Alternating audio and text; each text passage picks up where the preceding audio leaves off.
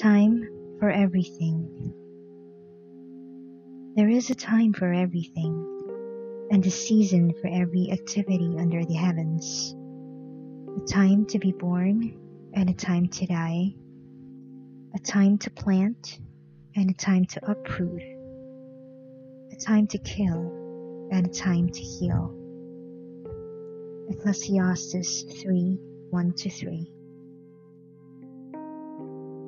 I'm talking about the one thing that all of us have taken for granted: time.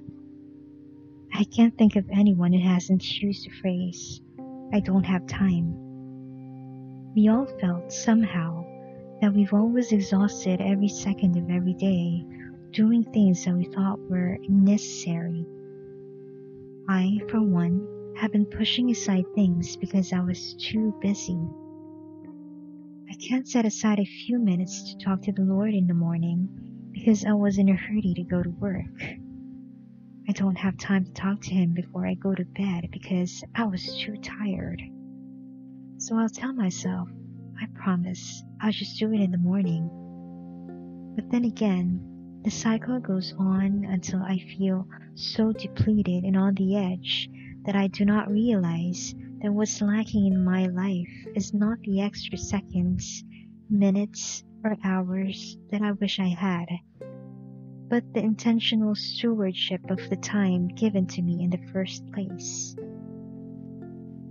This crisis that we are experiencing right now has finally backed us into a corner and forced us to rethink and internalize about our priorities.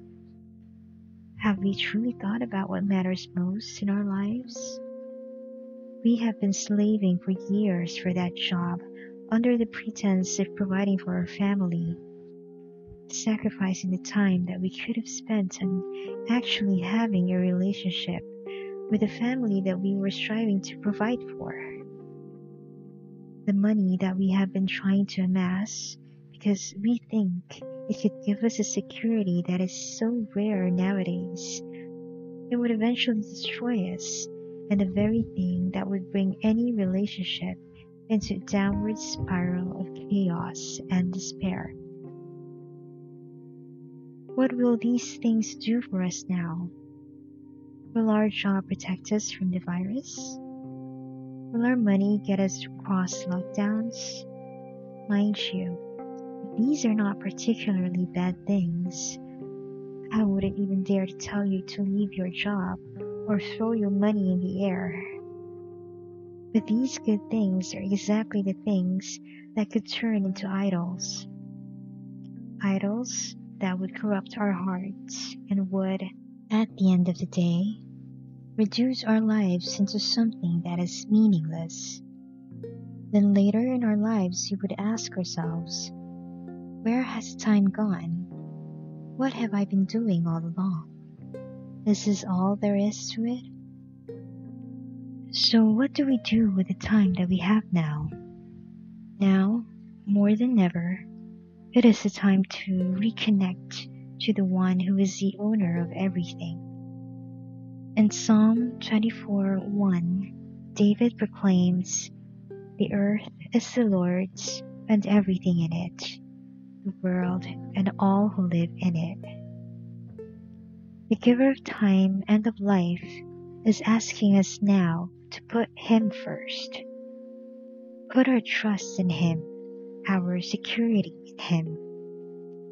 The Lord, who is faithful and is the same yesterday, today, and forever, is waiting for us to devote our time to Him.